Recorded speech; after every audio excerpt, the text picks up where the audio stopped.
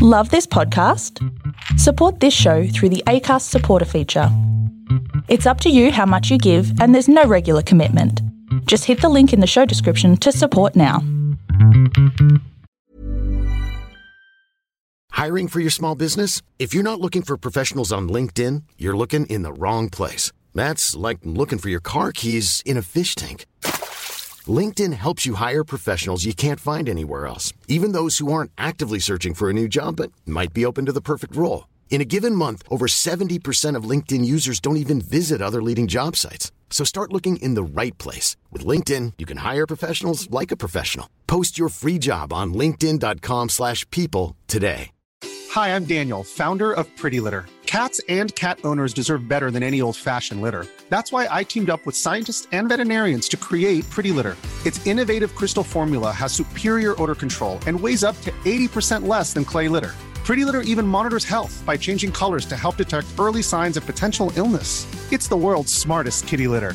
Go to prettylitter.com and use code ACAST for 20% off your first order and a free cat toy. Terms and conditions apply. See site for details. Imagine the softest sheets you've ever felt. Now imagine them getting even softer over time. That's what you'll feel with Boll & Branch's organic cotton sheets. In a recent customer survey, 96% replied that Boll & Branch sheets get softer with every wash. Start getting your best night's sleep in these sheets that get softer and softer for years to come. Try their sheets with a 30-night guarantee. Plus, get 15% off your first order at bollandbranch.com. Code BUTTERY. Exclusions apply. See site for details.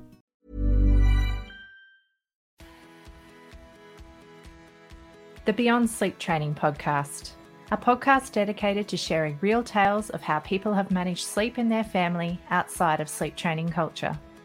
Because sleep looks different with a baby in the house. And because every family is different, there is no one-size-fits-all approach to take. I'd like to acknowledge the traditional custodians of the land on which this podcast is being recorded, the Kalkadoon people. I pay my respects to the elders of this nation and the many other nations our guests reside in from the past, present and emerging.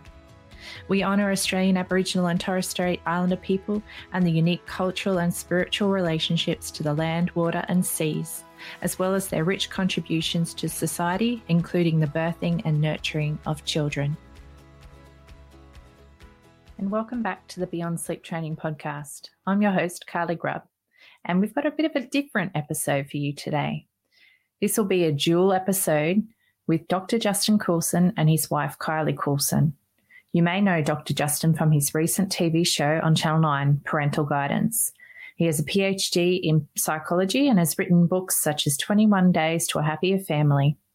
Together, Dr. Justin and Kylie have a podcast called Happy Families with Dr. Justin Coulson and 6 children. The first part of our episode today will be with Dr. Justin, and that will be followed by us chatting to Kylie about their experience with sleep in their family. So welcome to the show, Dr. Justin Coulson. It's nice to be with you, Kylie. Thanks for having me on the podcast. No worries. Now, I'm really curious because you spend a lot of time talking about school-aged children and older, but I know from listening to your podcast that you and Kylie do delve into some of your earlier days with your babies, with 6 girls, my goodness. And so I'm actually really interested to take you back a little bit, right back to before you had your very first baby. And can you tell me, how did you actually imagine you were going to be handling sleep with that first baby before she arrived? Yeah, we didn't plan on anything. We just had a baby. Maybe I should give some context. We were young. I was 22. Kylie was 19 when we got married. That seems really, really young to say that now, but we felt so ready for this and we were all gung-ho. And I think our first one came along 18 months later or thereabouts. So I was 24. Kylie was 21. Kylie had early childhood qualifications. I was a radio announcer. Pretty sure I knew everything that I needed to know about parenting, which was not very much at all, but I kind of thought Kylie would look after the rest of it. And no, we didn't have any sleep plans. We figured we'd have a baby and Kylie would feed the baby and then the baby would go down to sleep. And that would be it. That would be the way we raised our children. They'd be perfect, not like everybody else's children. We were going to do it right, even though we put no effort in and had never read a book about it or anything like that. It was not like that, Carly, at all. I think it's probably fair to say that those first few months, we were living in Rockhampton. Kylie's family were from Brisbane. Mine are down the New South Wales Central Coast. So we were a long way from home and a long way from that familial support. Like, we had people around us that were kind and caring and compassionate and wanted to support this young couple who had just brought a baby into the world, but they were not the kind of people that you'd invite into your home at 2 a.m. to help with a baby that wouldn't settle. And therefore, we were really doing it on our own. Our firstborn had reflux and who knows what else was going on. And she really didn't sleep for, she did sleep, but she didn't have what we would call sufficient sleep so that we could get some rest for probably about 3 to 4 weeks, maybe even a little longer. And I mean, it was hard. It really, really took a deep and far-reaching toll on us, on our well-being, on our relationship, and certainly on our ability to parent this newborn child. It's pretty brutal. Sometimes that baptism of fire, especially a newborn who's not sleepy like they say they should be. So with her, so it sounds like there was some other things going on for her. You said there was reflux. Did you end up finding out what was actually triggering that for her? I really wish Kylie was here. Kylie would be so much, she would be able to give you so much more information. As a dad, my issue was, why won't the baby sleep? And if this doesn't change, I'm going to lose my job. As a radio announcer, I had to show up and be happy to be on the radio and do the talky thing. And it wasn't going well. So my recollection is that we visited doctors and there was a reflux issue and she couldn't get her swallowing right, and there was obviously the little bit in the stomach that opens up to let acid back up wasn't closing properly, so acid was coming up and she was in all sorts of pain. The only time that we could get her to sleep was if we walked around the neighborhood pushing her in a pram, or if she was asleep on Kylie's stomach, neither of which is conducive to Kylie getting any sleep. So I would come home from work and put the baby in the pram and go for a 2-hour walk while Kylie got a couple of hours of sleep. And then I would do my very best when I got home to pick her out of the pram and put her into her cot and just cross everything that she would stay asleep. And 9 times out of 10, she didn't. She would wake up and then Kylie would be awake for most of the night, pacing the floors. And I don't know how Kylie did it. The stamina that she showed, the perseverance and the patience and the ability to get through what was one of the most physically and emotionally exhausting periods of our lives. It was a really, really tough time. And I think from memory, after a couple of months of this, I got called into the boss's office and he had a conversation with me about how my performance wasn't going well and asked if there was anything he could do, which was great because I thought I was going to get a written warning and be given my marching orders. He asked how he could help instead. And we just continued to go down medical paths and eventually she just grew out of it. We quit my job. We went back to Brisbane so that we could be closer to family. And by the time we'd done all of that and sold the house, etc., she was doing okay, settled into life and slept like a baby from then on. When I say slept like a baby, I mean she woke up every 4 hours and cried instead of every 20 minutes and cried. That's when you know you've got on top of the pain. Hey, it's that real, no baby wants to be waking up that frequently. Poor Bubba. So, yeah, it sounds like a really, really brutal time. And the fact that it's kind of seared into your memory in that way, that's something that happens.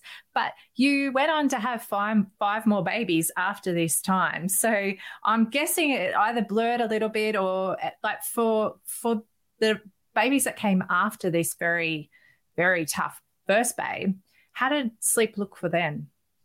We never had those kinds of medical issues again, but I would say that we had a fairly normal trajectory over the subsequent years with the next 3. So I left my radio career as our third one was being born and went back to school. That's when I started all of my psychology studies.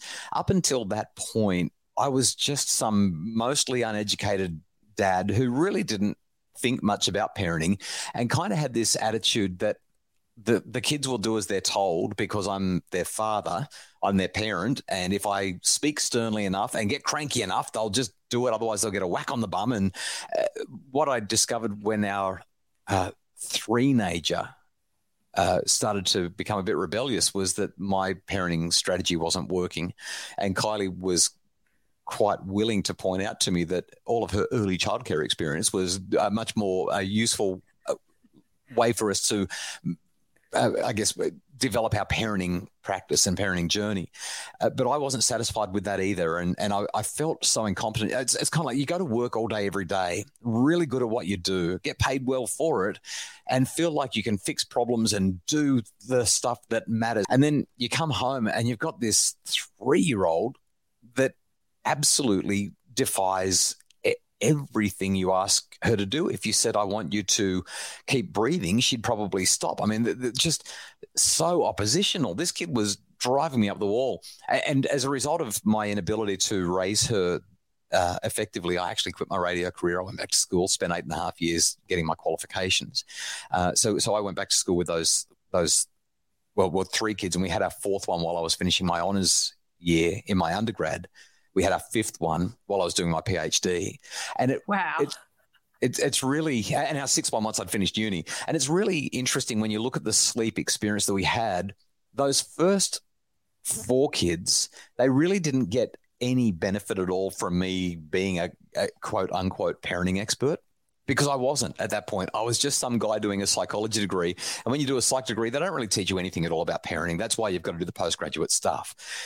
And so we made all of the mistakes. We did everything wrong with the first 4 when it comes to trying to get the kids to go to sleep at night and trying to get them to sleep all the way through the night and all that sort of stuff. We just didn't know. And it wasn't until baby number 5 and number 6 came along that we had kind of, and I think part of it was my studies, and part of it was also, we've done this 4 times previously. We've worked out what doesn't work. Let's try something else. And we started to look a little bit more carefully into what our options were. And I started to look a bit more closely at what research told us we might consider. And we had much, much better experiences. But I remember, Kylie, I remember this one experience. I think it would have been our 4th child just wouldn't go to sleep one night. And I remember saying to Kylie, we've got to do the Ferber method. We've got to do the controlled crying. I don't think anything else is going to work. Let's just do it. And Kylie kept on saying, I don't want to do controlled crying. And I looked at her and said, but you're exhausted and I'm exhausted. And she's screaming the house down and the other kids are awake and this isn't working. And you know, you get into that mindset when it's all happening where you just want the crying to stop. And you're so exhausted. When I talk to parents, I often talk about how high emotions equals low intelligence. You don't do dumb things when you're not emotional. Let me put that into that was a double negative. When you're level and balanced, you tend to behave with a lot more forethought and consideration. You can live much more intentionally. When you're emotional, that front part of your brain, isn't it? Right, yeah. The prefrontal cortex is where you do all the thinking and the planning and the strategizing and I wonder what the consequence of it. Oh, yeah, that would be a negative consequence. Let's not go there. When you're really emotional, there's not a whole lot of blood flow. There's not a whole lot of signaling happening in that part of the brain. It's all happening back in the emotional core. And so you're getting really emotional because the child's crying through the night and screaming their head off and you're exhausted. And when you're tired, by the way, that's an absolute trigger for reduced willpower and reduced regulation on your part anyway. And I said, I've had enough. I can't take it. She's just going to go into her room. And we tried the whole controlled crying thing multiple times with those first 4 kids, and it never worked. And it always left us feeling sick to our stomach. Now, I want to be really clear here. I don't judge or shame anybody for doing what they've got to do when you're in that frame of mind, when you're absolutely exhausted. But I know now, and I wish I had known then, that there are better ways to do this. And you don't need to put them on a schedule and follow that stuff is just awful. And you don't need to do the Ferbering or the control crying or whatever it is. But anyway, we tried the control crying this particular night and the baby was screaming her head off. And I went in and I tried to pacify her and she did not calm down. You know how they're supposed to calm down when you go in there? So I picked her up and I tried to calm her down. And as soon as I had her calm, I thought, fantastic. I gave her another minute, put her on her back in the cot and off she went again before I'd even walked out of the room. And after about the 3rd time of this, I just thought it's not working, but we are going to stick with this and she is going to learn. I mean, even though now I'm doing postgraduate psychology and I'm at a point where I should know better. We were just so tired and I thought she's going to learn. And after a few minutes of that, Kylie actually said to me, I can't take this anymore.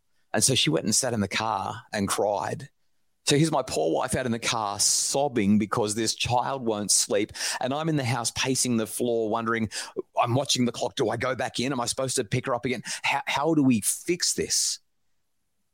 And I just remember in the end, maybe 15, 20 minutes later, Kylie came in. She could hear the baby screaming while she was out in the car with the house locked up and the windows of the car closed, the doors closed, the whole thing. She could hear it. And I just looked at her and we were in tears. We were weeping. We were like, this child is so distressed and we can't help her.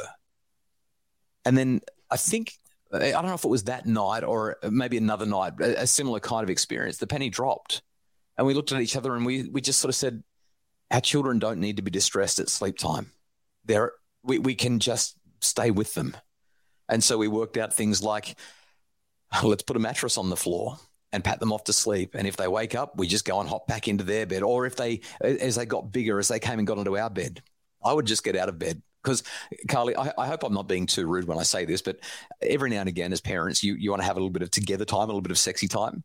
The kids, when they come into your bedroom, that's usually well after that's finished. You know, it's like 1 o'clock in the morning, 2 o'clock in the morning, 3 o'clock in the morning, whatever it is. And time. Yeah, very much. And at that point, if a child comes and gets into our bed, I remember one night just looking at Kylie and saying, I'm not going to carry her to her bed again. I'm just going to go and sleep in her bed. She can sleep here with you. That's what she wants anyway. And once we started doing that, it was just, it was like the light bulb went off and the kids started sleeping happily. And what I've discovered since is that what's really going on here is sleep to a lot of children means separation. And separation to a child means anxiety. And anxiety means disconnection and all those fearful emotions and neurotransmitters buzzing around their brain that aren't helpful for them, aren't healthy for them. And all we've got to do is work out a way that we can manage the disconnection or maintain the connection in a way that works for us and helps our child sleep. And if we can do that, we tend not to have nights like Kylie and I had far too many times. Those are just a couple of examples of the gut-wrenching, tear-jerking experiences that we had.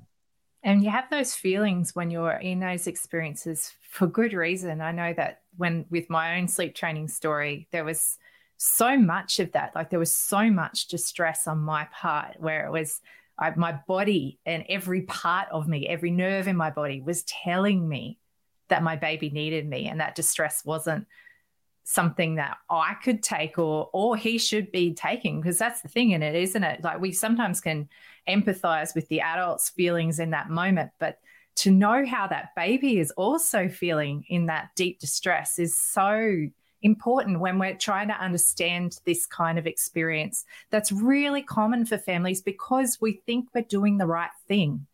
And sometimes not even necessarily that it's totally the right thing, but because we're so desperate that we were willing to try anything in that moment just to get some rest and sleep into that house. And so I feel like it's almost like there's still that little warning system going off in our brain when we can't actually take that distress. The reason we feel like that is for good reason. We're not meant to take that distress. And I just think about my wife sitting in that car and sobbing as the baby screamed in the house. And thinking that she couldn't do anything or she shouldn't do anything and being so confused and so lost. And my heart breaks for the baby who is feeling that indescribable pain, fear, anxiety, whatever it is that's going on for the baby who's just so distressed that she's screaming that loudly. But, oh boy, I mean, I think about my wife sitting there sobbing and her heart breaking as well. And I think why did we persist? Why did we keep on pushing and trying to make this thing happen? It was wrong, and we knew that it was wrong, and yet we kind of just, as you said, Kylie, you do it because you think that's what you're supposed to do, because you pick up this message from the other mums or from the media or from some book that you've picked up by someone who doesn't necessarily have a qualification to be writing the book. I think that it's probably worth mentioning here as well. Sometimes those methods can work for some people in some circumstances, and I would never put a blanket over something that can be helpful. Sometimes it's more important to be useful than to be right. Unfortunately, I think that all too often many methods actually can be negative, maybe even harmful. And I just think if we can build connection, that's where the answers lie. And the fact that families are feeling they need to turn to these kind of methods, that speaks to the level or lack of level of support families are experiencing and the noise that's around them that makes them feel like this is their only option. And that's kind of the whole purpose of our show here and the podcast and our group that we support families in, is to make sure that you don't feel like that's going to be the only option on your toughest nights. There are other ways you can handle those kind of situations when you're really at the end of your string, because that's usually when it takes people to those measures, especially people who never really wanted to do it in the first place. And it can be really spun too, like the messaging in society can make it sound like to not be able to handle your baby's crying is a sign of weakness on your part and that you just need to be stronger and push through. But really, it's false messaging. That's not a sign of strength, and it's certainly not a sign of weakness for you to be able to hear those cries and know in your heart that it's not something that you find acceptable for you and your family. So thank you for sharing that. So you said that once you had kind of come out of this realization that this isn't something that you would like to do, with babies 5 and 6, did you approach it differently from the beginning with them, like before it even got to that point? Do you think things had shifted? Yeah, we did. We became a lot more intentional about it. So we discussed co-sleeping. So we figured we'd give it a go, and it only took us a few nights, and we were like, you know what, our queen bed is, you know what it's like as a couple. You have this dream before you have that first. So Kylie and I were we were married, and that was the first time that we actually shared a bed, and so I had this in my mind, we're going to snuggle and fall asleep in one another's arms every night. And after a night or two, I was like, I need to stop cuddling you because my arm is going dead, and I'm going to roll over to that side of the bed because every time I touch you, it wakes me up. And you kind of sleep on opposite sides of the bed from that time and forever onwards. And then you bring a baby into that queen-size bed, and suddenly you're touching each other again, and you can't get any sleep. And we tried the co-sleeping thing, like I said, for a few nights. It wasn't effective for us. We didn't like it at all. And so we brought the kids' cot into our bedroom. And that way the baby was always close to us, and we felt like we could be instantly responsive. We could be by that baby's bedside in 3 seconds once she was awake and making noise and expressing to us the difference between the gurgling or even having a little bit of a sook and actually saying, I need attention. We could be there immediately, and it felt really great. So that was probably the central thing that we did, was just bringing the baby's cot into the room so that we could be more responsive. And other than that, we really tried to work on that bedtime routine. Patting them off to sleep, staying with them, helping them to feel safe and comforted and feel our presence when they were going to sleep. And some nights that meant that, especially as they get older, because the older they get, the longer it can take to pat them off to sleep. Once they're about 2.5 or 3 years old, and you're kind of laying on the carpet with your head on this cushion and your arms reaching up through the bars of the cot, through the wood, and you're kind of just going pat, pat, pat, tapping this kid on the bum on their nappy or whatever it is. And I remember some nights I was like, oh man, she's still awake. This is killing me. But compared to what we would have had to have gone through otherwise and what we had previously experienced, a small price to pay. And they were probably the only things that we really needed to do, be more present and have a presence. It's such a gift. Yeah. It's all about sleep means separation. So let's not separate. That's it. It is really key, and finding what works for your family to be able to enable you to do that. And that's something for our people in our group and listening along to the show would know, that while bed sharing is an amazing tool for some families, it absolutely is not for other families.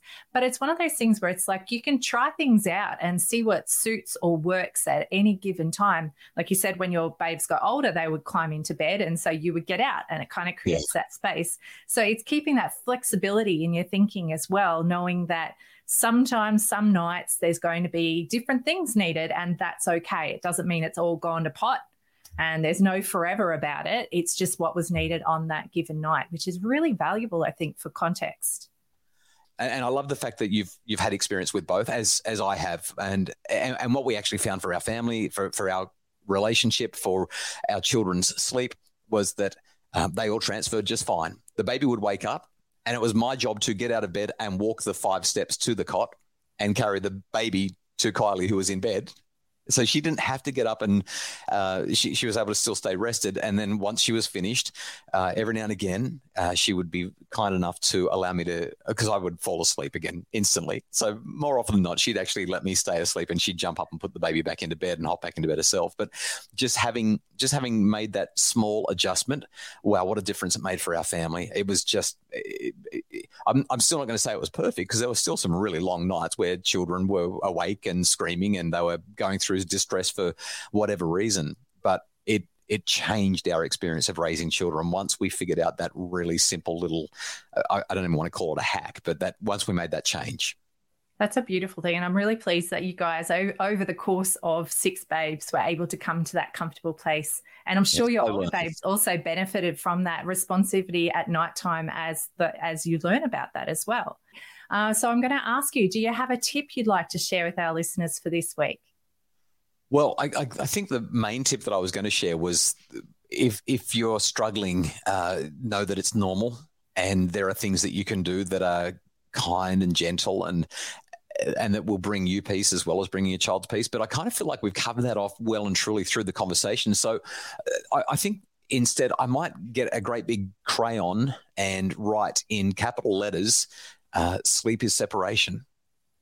Because I mentioned that before, and I think that might be my sort of take-home message from our discussion. And if we can minimize the separation by having our child as close as we can, whatever works for your family in terms of that closeness, my sense is that you're going to have much more positive evening and nighttime experiences, much more positive sleep experiences for you and the child, because you're minimizing that separation, you're minimizing the anxiety, and you're helping them feel like they're just so very, very much safer. Particularly, they're so vulnerable right at that point when they're so tired and so ready for sleep. So I love that. I think that's a beautiful way to think of it for people, because it also really just puts the context for their child also when they're having any struggles, to know that it's not like they're trying to torture you or have anything like that. They are actually genuinely struggling in that moment as well. And so it's a shared struggle, and it's not always easy, but it doesn't mean you're necessarily doing anything wrong either when it's hard. So that was Dr. Justin Coulson's take on their parenting journey. Next up, we have my interview with the lovely Kylie Coulson to get her take on what it was like raising 6 children and how they managed sleep and parenting in their family. I interviewed Justin for the podcast a few weeks ago, and I really needed to get Kylie on the show because it quickly became apparent talking to Justin that we were not going to get the full story of sleep in their house and their experience with their babies unless I had the person who did most of the work around that for the family. So thank you for coming on, Kylie. Oh, thank you for having me, Kylie. Now, I usually start the episodes with people just sharing how they thought they were going to have managed sleep with their family before their first baby arrived. Well, growing up, my big, I guess, goal in life, all I wanted to do was be a mum. I had no desires to have a career. I just, I wanted to get married and have children. And so I felt like mothering came really naturally to me. I was always babysitting and looking after other people's children. And I really felt like I had a good handle on things. And then baby number 1 came along, and everything I thought I knew went out the window. I just was really, I guess, tested. And all of those things that I thought I would just handle with absolute ease became really, really challenging for me.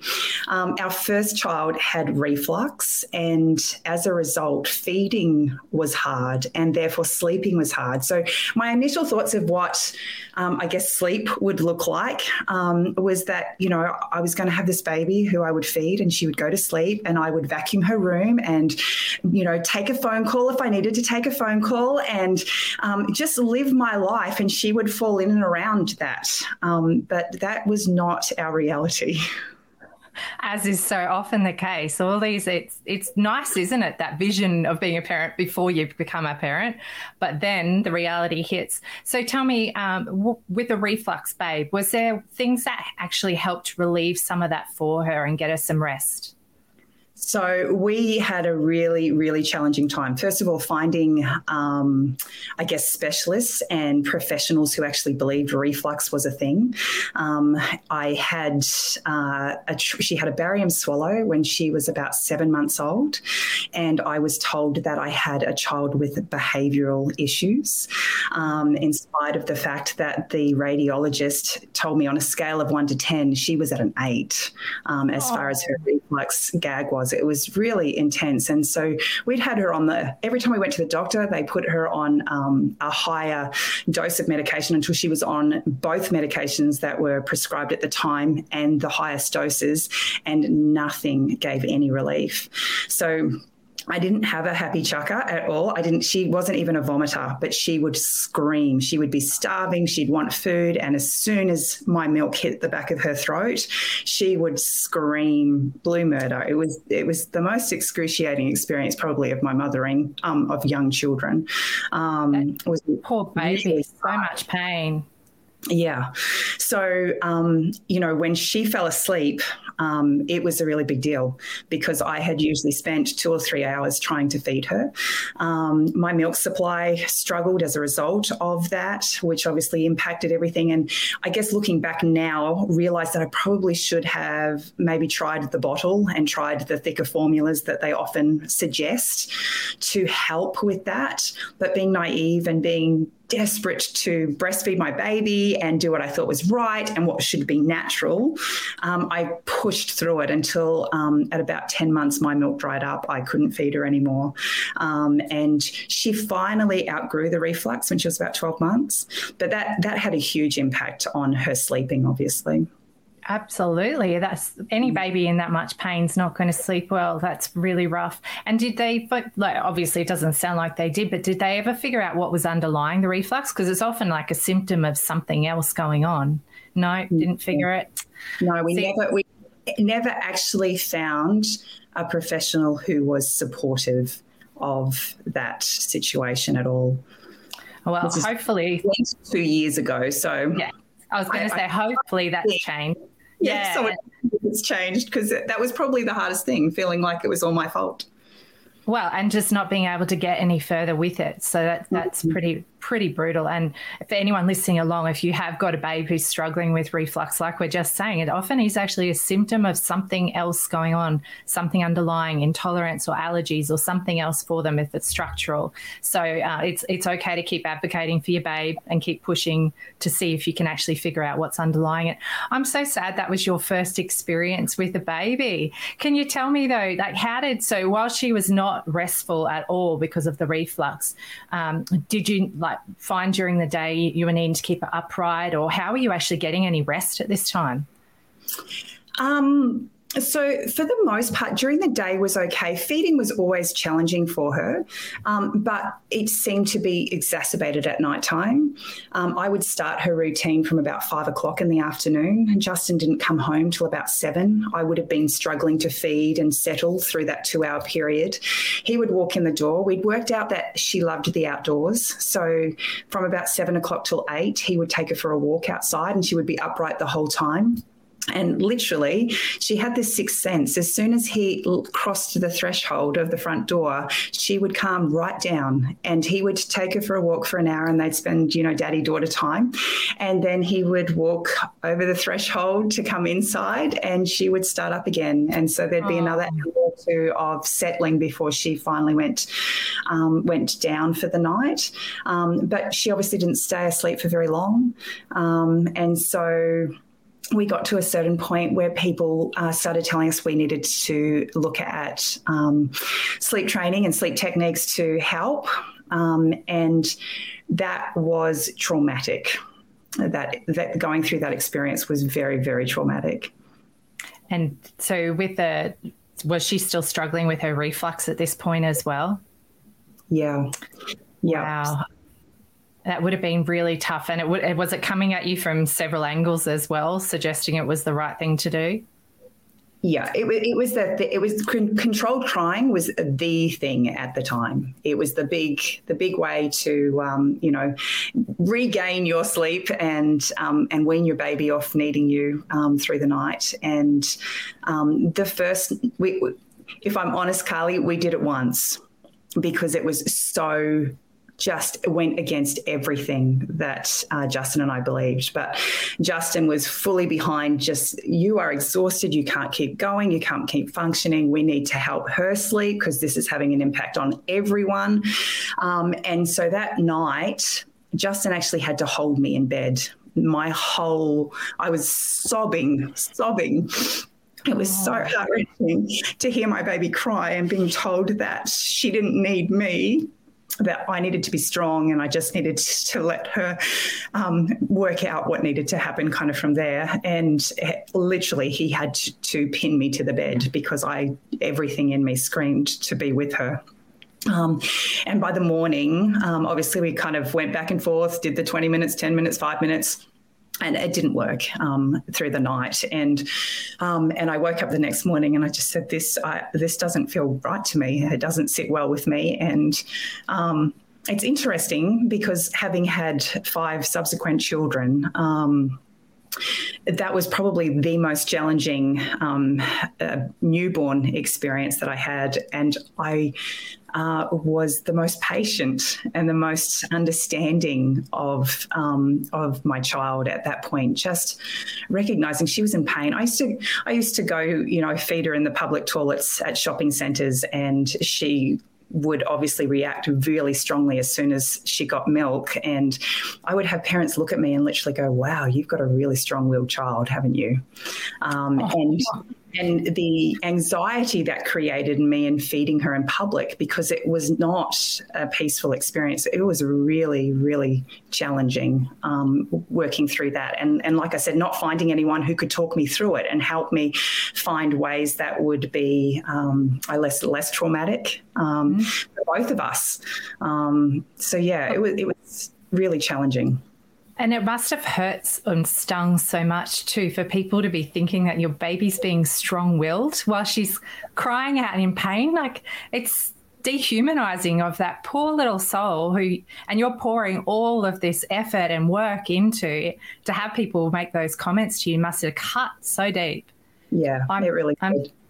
I'm so sorry that was your first experience with your baby. I'm glad that you were able to, after feeling how traumatic that night of controlled crying was, that you were able to pull into that feeling of that didn't feel right and being able to pull back from that. Because I know for me, as someone who also did sleep training, I took a lot longer to come to that realization, and I really admire that in people who can just feel that natural pull that was within you to say this is not feeling right and stopping there. So well done you. Now, I'd love to hear, you've mentioned that you've then mothered 5 subsequent children. Can you talk to us a little bit about how sleep has varied with their different personalities and the different dynamics of your family? Well, so once our first daughter outgrew her reflux in the first 12 months, she was literally, by the books, a 3-hour sleeper a day. So if she had 2 hours in the morning, I could be guaranteed that she would have 1 hour in the afternoon. If she had 1 hour in the morning, I would know that I was going to get 2 hours in the afternoon. She was, until she turned about 2.5, and all of my children have kind of hit that point at about 2.5 where they just refuse to have that afternoon sleep, even though they need it. But she was like clockwork. It was really kind of good to kind of have that routine and know what to expect. Subsequent children were not so accommodating. Were you lulled into a false sense of thinking that's what would happen? I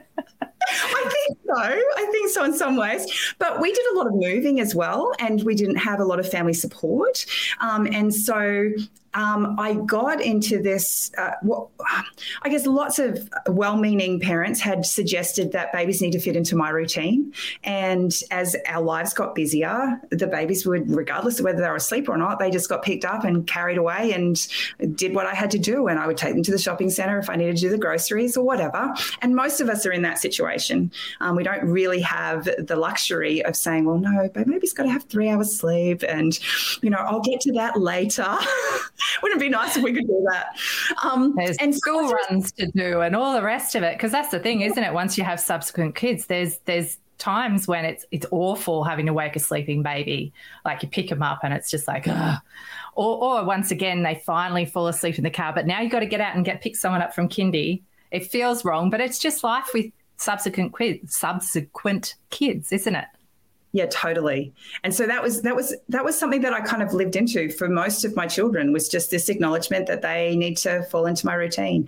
And as a result, for a lot of my children, they didn't really have a strong routine. Baby number 1 got the best of it, and then 2, 3, 4, and 5 really just had to kind of fit in. And as a result, it had a huge impact on the way that life was, because there was never any guarantees of anything as far as sleep went. And often, they talk about sleep begets sleep, and they wouldn't get enough sleep during the day. And so nighttime was really restless as well. As a result, you kind of expect that, they're more tired because they haven't had enough sleep. But because they didn't get enough sleep during the day, then their sleep patterns at night often get thrown out of whack as well. Sometimes they do. I think some kids are genuinely the case. And then for other kids, it's just part of their natural rhythm. Because I think that's the thing, isn't it? Babies all around the world have always just followed the rhythm and flow of family life. Like the idea that they are meant to be in a darkened room, sleeping in a cot for this many hours every day. That's a new cultural development. It's not actually how most babies have ever found sleep. So from an evolutionary standpoint, like it sort of makes sense, doesn't it, to be able to fit in with that flow. But like you say, it definitely doesn't guarantee any certain amount of sleep overnight after that as well. So what were you finding? So were all 6 of your babes quite wakeful overnight, or did you have some who were more wakeful than others? I want to say my last child was my golden child. Not because she's my favourite. We have discussions about this all the time. I think because as a parent, I have matured to the extent that by baby number 6, I kind of worked it out. And the thing that I worked out more than anything was the ability to be kind to myself. And that changed everything. Recognizing that, I would have friends who'd be like, talk about all the different cry languages. The baby cries like this and it sounds, that means they're hungry and this. And I'd be like, I don't have the headspace to work that out. I've got 100 things going on right now and I can't sit there and go, hang on a sec, that sounds like they're okay. So netting or netting. and I'd be like, how come, she can work that out? And then feel bad because I didn't. I was clearly not an attentive enough mother to, know those things. Or they'd have an accident. I'd be like, if I was more attentive, if I was more, kind of hovering over them, they would never have fallen and hurt themselves on the stairs or whatever it was. And just kind of getting to a place where I recognize that I am a fallible human being and I am going to get it wrong. And that's okay, and that my child will love me in spite and probably because of my weaknesses, because it makes up the whole of who I am. And so as a result, I really just relaxed. I stopped feeling like I had to have all the answers. I stopped thinking like it had to look a certain way for me to be able to give myself a pat on the back and say I was a good mum. And as a result, it actually was pretty much perfect. Those first 2 years of baby number 6 were the most angelic time of my mothering. And our whole family felt it because I had learnt to relax into who I am and who my baby was. I love that. Finding a confidence, and it's that self-compassion element of recognizing your own humanity. It's so freeing to be able to just see that in yourself and know that whatever's going on will be enough for that day. You've done enough for that day and your babes are going to be okay. I love that. That's really, really beautiful. And baby number 6 was what it took to bring that on for you. I'm so glad that you had her. I am a slow learner. And I had to keep going until we got it right. Now, I know from talking to Justin, he mentioned that you guys did find that, I think it was baby 5 and 6, you found that it was much easier to tend to them overnight by keeping them in the room with you. Was that your main strategy for handling the nighttime wakes, just to reduce your fatigue at that time? definitely. So one of the things that all of my babies struggled with was just that, that letting go at the end of the night. They never wanted me to leave. And I have spent countless nights in a cot. I've spent countless nights on the floor of a cot, like in the floor of the nursery with my hand in the cot. I can't tell you how many times I fell asleep on the floor while I patted my baby to sleep. And we tried co-sleeping, but that didn't feel right for either of us. Justin is a particularly light sleeper when it comes to having other people in his bed. We couldn't even face each other. When we first got married, the idea of being in the same bed as somebody else and having, separate. We had to separate. We couldn't sleep. So having a child that obviously doesn't understand boundaries really impacted all over you.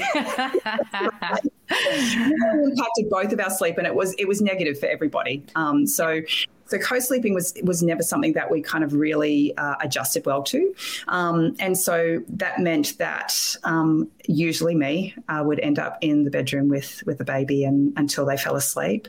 And the amount of times that, had to pick the right floorboard so you didn't pick the creaky one as you walked out the door, or your knee cracks and then they're awake again. I can't remember which child it was, but one of our children, we had one of those little heat packs that was like a teddy bear. So it was just enough weight that it felt like my hand was on her bum. And so if I just got to the right time where she was just lulling off, I could switch the teddy bear with my hand and I was still there and I could slip out. Funny. Yeah, lots of different things. But for me, the most important thing was that my children went to sleep knowing that they were loved and that I was there with them. And that had a huge impact, obviously, on my relationship with my husband because, like I said, as an exhausted mum at the end of the day, I would often fall asleep there and I would wake up at midnight freezing cold on the floor and kind of crawl back to bed. Or he would come in and wake me up and then wake the baby up. Oh my gosh. You wake it, you bought it. That's what they are saying in our house.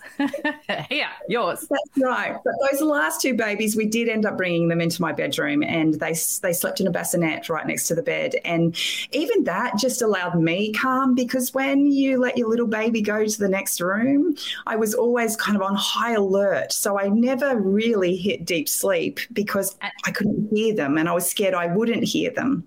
And that's actually, since it's a relatively new thing that's been around for safe sleeping, that room sharing is highly protective over SIDS and SUDI, and it's the biofeedback. So I remember hearing a thing recently from Professor James McKenna talking about it, and instead of room sharing, it's actually people sharing because your baby is borrowing your biofeedback to help keep them safe, and your body is also telling you that it feels more relaxed and secure when you're within that biological circle. Like they don't need to be necessarily touching you, but you get that sense of your baby being nearby. So that makes perfect sense that actually felt really good for you as well. And so they had their own, you said, a bassinet beside the bed, and did that also help reduce your fatigue from actually having to get up and go to another room? Yeah, totally. I don't know why we didn't do it earlier, Kylie. I don't know either. I'm like, I really, I don't, people listening to the podcast know my story and but I also had an extreme waker. Like there was literally no physical way you could continue that kind of getting up because every 20 to 40 minutes is what I was doing. So I kind of succumbed quite early, but then there was no going back. There was no way I was going to have to get up and go to another room to tend to a babe. So that's fabulous that you got there in the end. And so because you've got some older kids too, it's helpful for our listeners because a lot of people are right at the very beginning of their journey. As your babes have grown and whatnot, do they still sometimes need you at night? How does that look? Not anymore. We've had plenty of children who have definitely come in. So our youngest is 7 and she probably in the last 6 months has stopped coming into our room. But until, 6.5, she definitely would regularly find herself in our bed. And she's an absolute snuggler. She's an absolute snuggler. And as a result, I just knowing she's our last, it's a lot easier to put up with a little bit less sleep just so you get those snuggles. Absolutely, because it all fades away. And I think that's a really good perspective for people who are right at the very beginning of their journey, because it does end. And sometimes it ends well before we're actually really ready for it too, I think, is part of the story, really. Yeah. Now, I'm looking at our time and I'm just wondering if you have got a tip that you would like to share with our listeners that you wish you'd been able to hear when you were back with your tiny babes. I think we touched on it a little bit, just being kind to yourself. I think especially as a new mum, you want to do everything right. And you think that there is a right and a wrong, but there isn't. There really isn't, because what's right for me is not right necessarily for you, and that's okay. And if we can just trust ourselves to know that we are the best person to give our child what they need, then everything else just kind of fades into the background. There is just a plethora of information out there, and you can go into any bookstore and find bookshelves full of parenting advice. And there is some great advice out there, and there is some mediocre advice, and there's some really bad advice. But the reality is, just like me on, that night when we tried something that everybody said we should do, it's really just honing into your gut, because even when the professional is saying, do this, do this, do this, if it doesn't feel right to you, then it's not right for you. It's never going to be right for you. And I wish that I had have known that back then, that I don't have to do everything, and there isn't one right way to do it. However I choose to do it is right for me and my family. I love that. It's such wise words. And it also gives you so much room to be flexible. You can be flexible with whatever's going on in that day, in that moment, or night, in the depths of the night. It's okay to just do what feels right at that time, and it will be fine in the end. So thank you so much for sharing those wise words, Kylie. It's been an absolute pleasure to have you on the show. Thanks, Kylie. And that's a wrap on season 1 of the Beyond Sleep Training podcast. I'd love to take a moment just to say thank you to each and every one of you who has listened to the episodes that we've put out so far, or read along on the transcripts, or however you've consumed it. And for all the people who participated in the conversations in our supporter group as well. It's been a hugely rewarding project. And I'm so excited to tell you that we've actually already started recording season 2.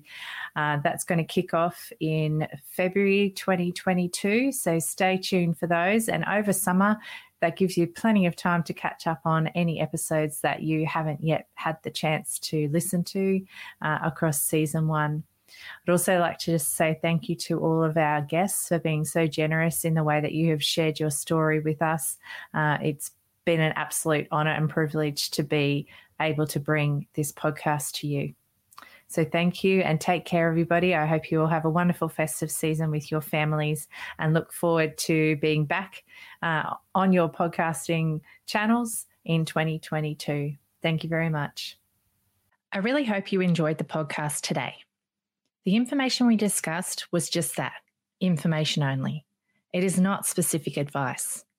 If you take any action following something you've heard from our show today, it is important to make sure you get professional advice about your unique situation before you proceed, whether that advice be legal, financial, accounting, medical, or any other advice. Please reach out to me if you do have any questions, or if there's a topic you'd really like us to be covering. And if you know somebody who'd really benefit from listening to our podcast, please be sure to pass our name along. Also, check out our free peer support group, the Beyond Sleep Training Project, and our wonderful website, www.littlesparklers.org. If you'd like even more from the show, you can join us as a patron on Patreon, and you can find a link for that in our show notes. If listening is not really your jam, we also make sure we put full episode transcripts on our Little Sparklers website for you to also enjoy, and fully captioned YouTube videos as well on our Little Sparklers channel. So thanks again for listening today. We really enjoy bringing this podcast to you. Hi, I'm Daniel, founder of Pretty Litter. Cats and cat owners deserve better than any old-fashioned litter. That's why I teamed up with scientists and veterinarians to create Pretty Litter. Its innovative crystal formula has superior odor control and weighs up to 80% less than clay litter. Pretty Litter even monitors health by changing colors to help detect early signs of potential illness. It's the world's smartest kitty litter. Go to prettylitter.com and use code ACAST for 20% off your first order and a free cat toy. Terms and conditions apply. See site for details. Imagine the softest sheets you've ever felt. Now imagine them getting even softer over time. That's what you'll feel with Boll & Branch's organic cotton sheets. In a recent customer survey, 96% replied that Boll & Branch sheets get softer with every wash. Start getting your best night's sleep in these sheets that get softer and softer for years to come. Try their sheets with a 30-night guarantee. Plus, get 15% off your first order at bollandbranch.com. Code BUTTERY. Exclusions apply. See site for details.